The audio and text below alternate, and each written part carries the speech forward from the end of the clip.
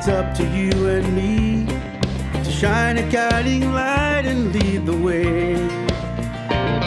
United by our cause, we have the power to pursue what we believe. We'll achieve the realization of our dreams. Hello there and welcome to this episode of New Horizons. I'm Vaughan Bennison. Thanks for your company. You will remember that last Saturday, the 28th of November, was held the annual general meeting of Blind Citizens Australia. We'll be talking more about that in the coming weeks on New Horizons. However, following the annual general meeting was a presentation given by Linda Agnew. Now, you might remember Linda as having been one of the presenters on the Eye to the Future videos that Blind Citizens Australia put out earlier this year or late last year. Linda is the head of School of Science and Technologies at the University of New England and is going to talk to us about her academic and career pathway, but also some of the barriers that are inherent in blind and vision impaired people gaining careers in science, technology, engineering and maths. Now, this is an edited extract from Linda's presentation, and the full presentation will be put up on the BCA website shortly if you'd like to hear it, and we will present the second part of this presentation in New Horizons in future weeks. My apologies for the quality of the audio. There was a little bit of breakup, but it should be clear enough for you to understand Linda's key messages.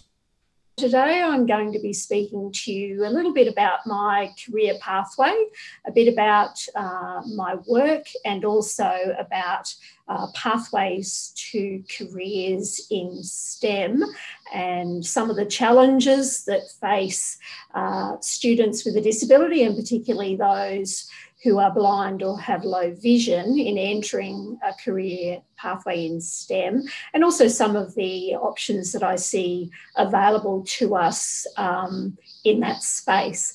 During my school years, I really loved science. It was something that sort of seemed to come relatively easy to me. I had that affinity for maths and science subjects. I think at the end of my high school years, I really wasn't sure what I wanted to do. I could have attended university and done pretty much anything I wanted to do, but the family support wasn't there for me to be able to do that. The other thing that was challenging was living in a remote area. Having to travel to study was going to be challenging for me, and not having extended family support or even a family history of tertiary education made that dream seem just unreachable. And so I actually ended up working in a number of jobs, and I got married and had 4 kids. And so we fast forward, quite some years later. I was about in my early 30s when that desire to study really came back to me. So I reached out and did a tertiary preparation program because my confidence was lacking, and that was really successful. And then I discovered that UNE was offering a Bachelor of Science program majoring in biomedical science by distance education. So the approach was that you got all of your packages of materials, and this is long before online learning and online methods of teaching were available. So you get your package of materials in the mail, and you would study all the theory, and then for a 2-week period in the middle of the semester, you'd come to UNE Armidale and do all of the practical components. And so I started off my degree that way. And then as a family, we discussed the option of packing up our family from Mount Isa and moving to Armidale so that I could complete my degree. So, which I did. And then I was offered the opportunity to do an honours year, which was a laboratory-based project, and then a PhD followed. And so things were ticking along quite steadily for me, and I had plans of heading into a career in medical research and potentially going overseas to do a postdoctoral research fellowship.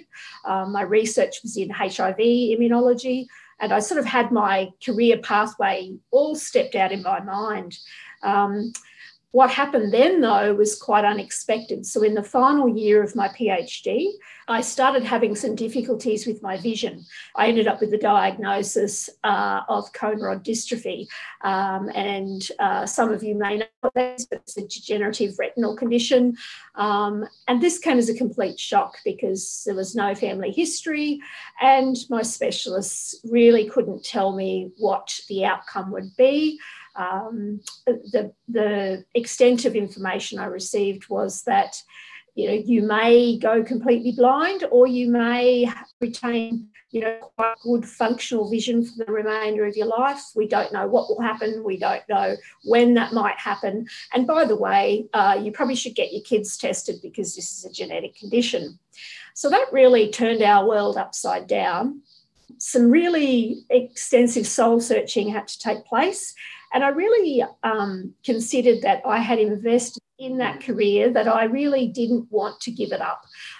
So then I started to pursue options in planning my career pathway that looked a little bit different from what I thought it might look like.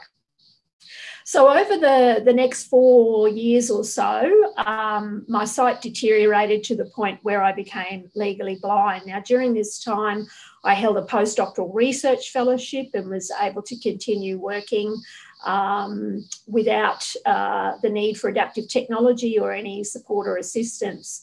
In 2009, though, I was offered my first permanent academic position back at UNE as a lecturer in biomedical science. And so I had to really consider whether I would declare my vision loss at that point, particularly given the uncertainty and the field that I was in.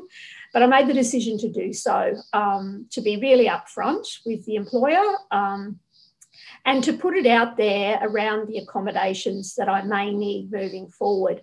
And that was the right decision for me because in time, I lost all of my sight and I've now been completely blind for about 5 years. So during that time, obviously, I've had to adapt the way that I work. However, during that career pathway, I've received multiple promotions and awards. I am now, as I said, the head of School of Science and Technology. So during that time, I've been a teacher, educator. I've done and continue to actively participate in research and lead research projects. I supervise undergraduate and postgraduate research students. I engage in outreach activities, and I'm in a leadership position now at UNE as a head of school. So what I want to give you now is a bit of a snapshot of access rates for people with a disability in the sector. So we know that students with a disability continue to be disadvantaged in relation to access to higher education in Australia.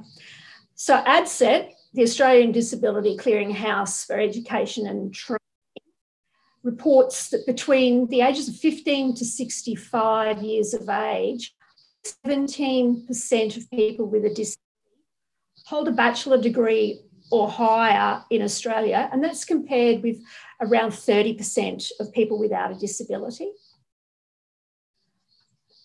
We do know that people with a disability are more likely to obtain certificate level qualification, so perhaps at vocational education level, and around 28.4% of people with a disability hold a certificate level qualification. So you can see that fewer people with a disability hold a bachelor level qualification or above. We know that in 2018, only 7.4% of tertiary students in Australia had a disability. Now, we know from the figures that there's a very, very slow increase in participation rate, but really 7.4% participation rate is really very low, particularly when we consider that approximately 20% of the population has some form of disability. So we know those rates for participation could be and should be better.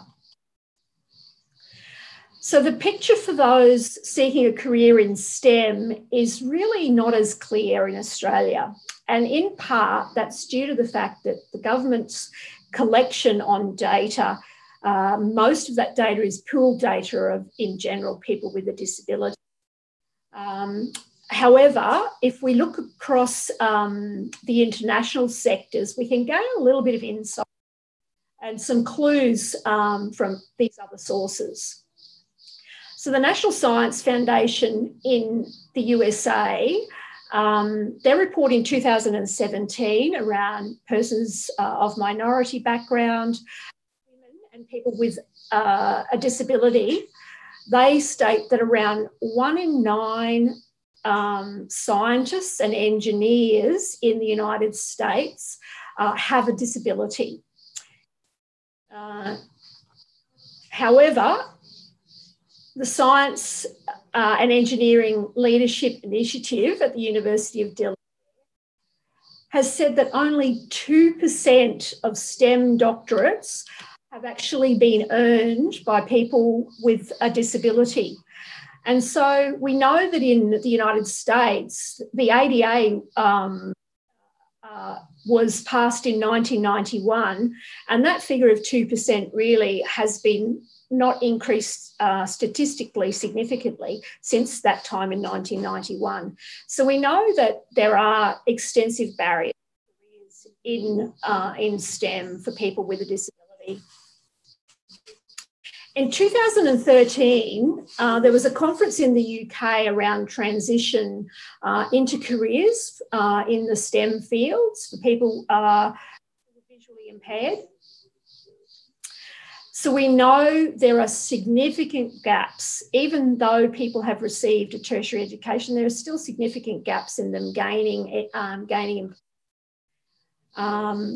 So employment rates for those with a disability are less than those without a disability in the STEM field.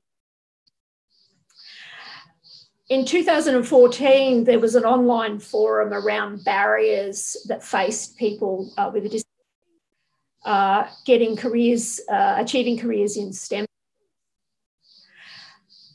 So a couple of the key features that they mentioned were having great difficulties at interview. And in particular, they found interview panel members exhibited either unconscious or conscious bias. And this was despite the fact that many of these individuals who went to interview had taken with them a statement around accessibility and around their abilities in the workplace. But they said that it still provided a barrier to them and the perceptions of the interview panels as to their ability. The other area that they faced was access to reasonable adjustments in the workplace, and the reports on this particular point were that most of those individuals said that their employers were not aware of what accommodations were required by law, but also what supports were available out there for employers to be able to assist them to provide reasonable accommodations. So barriers for blind students and researchers shouldn't be underestimated in the STEM field, but it shouldn't mean that they're insurmountable. And that's it for this week's program. I do hope you've enjoyed it. If you'd like to get in touch with Blind Citizens Australia, you can call 1800 033 660, 1800 033 660, or you can email bca@bca.org.au, bca@bca.org.au. Don't forget you can donate regularly or a once-off donation to Blind Citizens Australia to help the organisation serve the needs of people who are blind or vision impaired right across Australia. If you'd like to do that, contact BCA and they'll be sure to give you information on how you can go about that. And in the meantime, I'll talk to you next week. We'll achieve the realization of our dreams,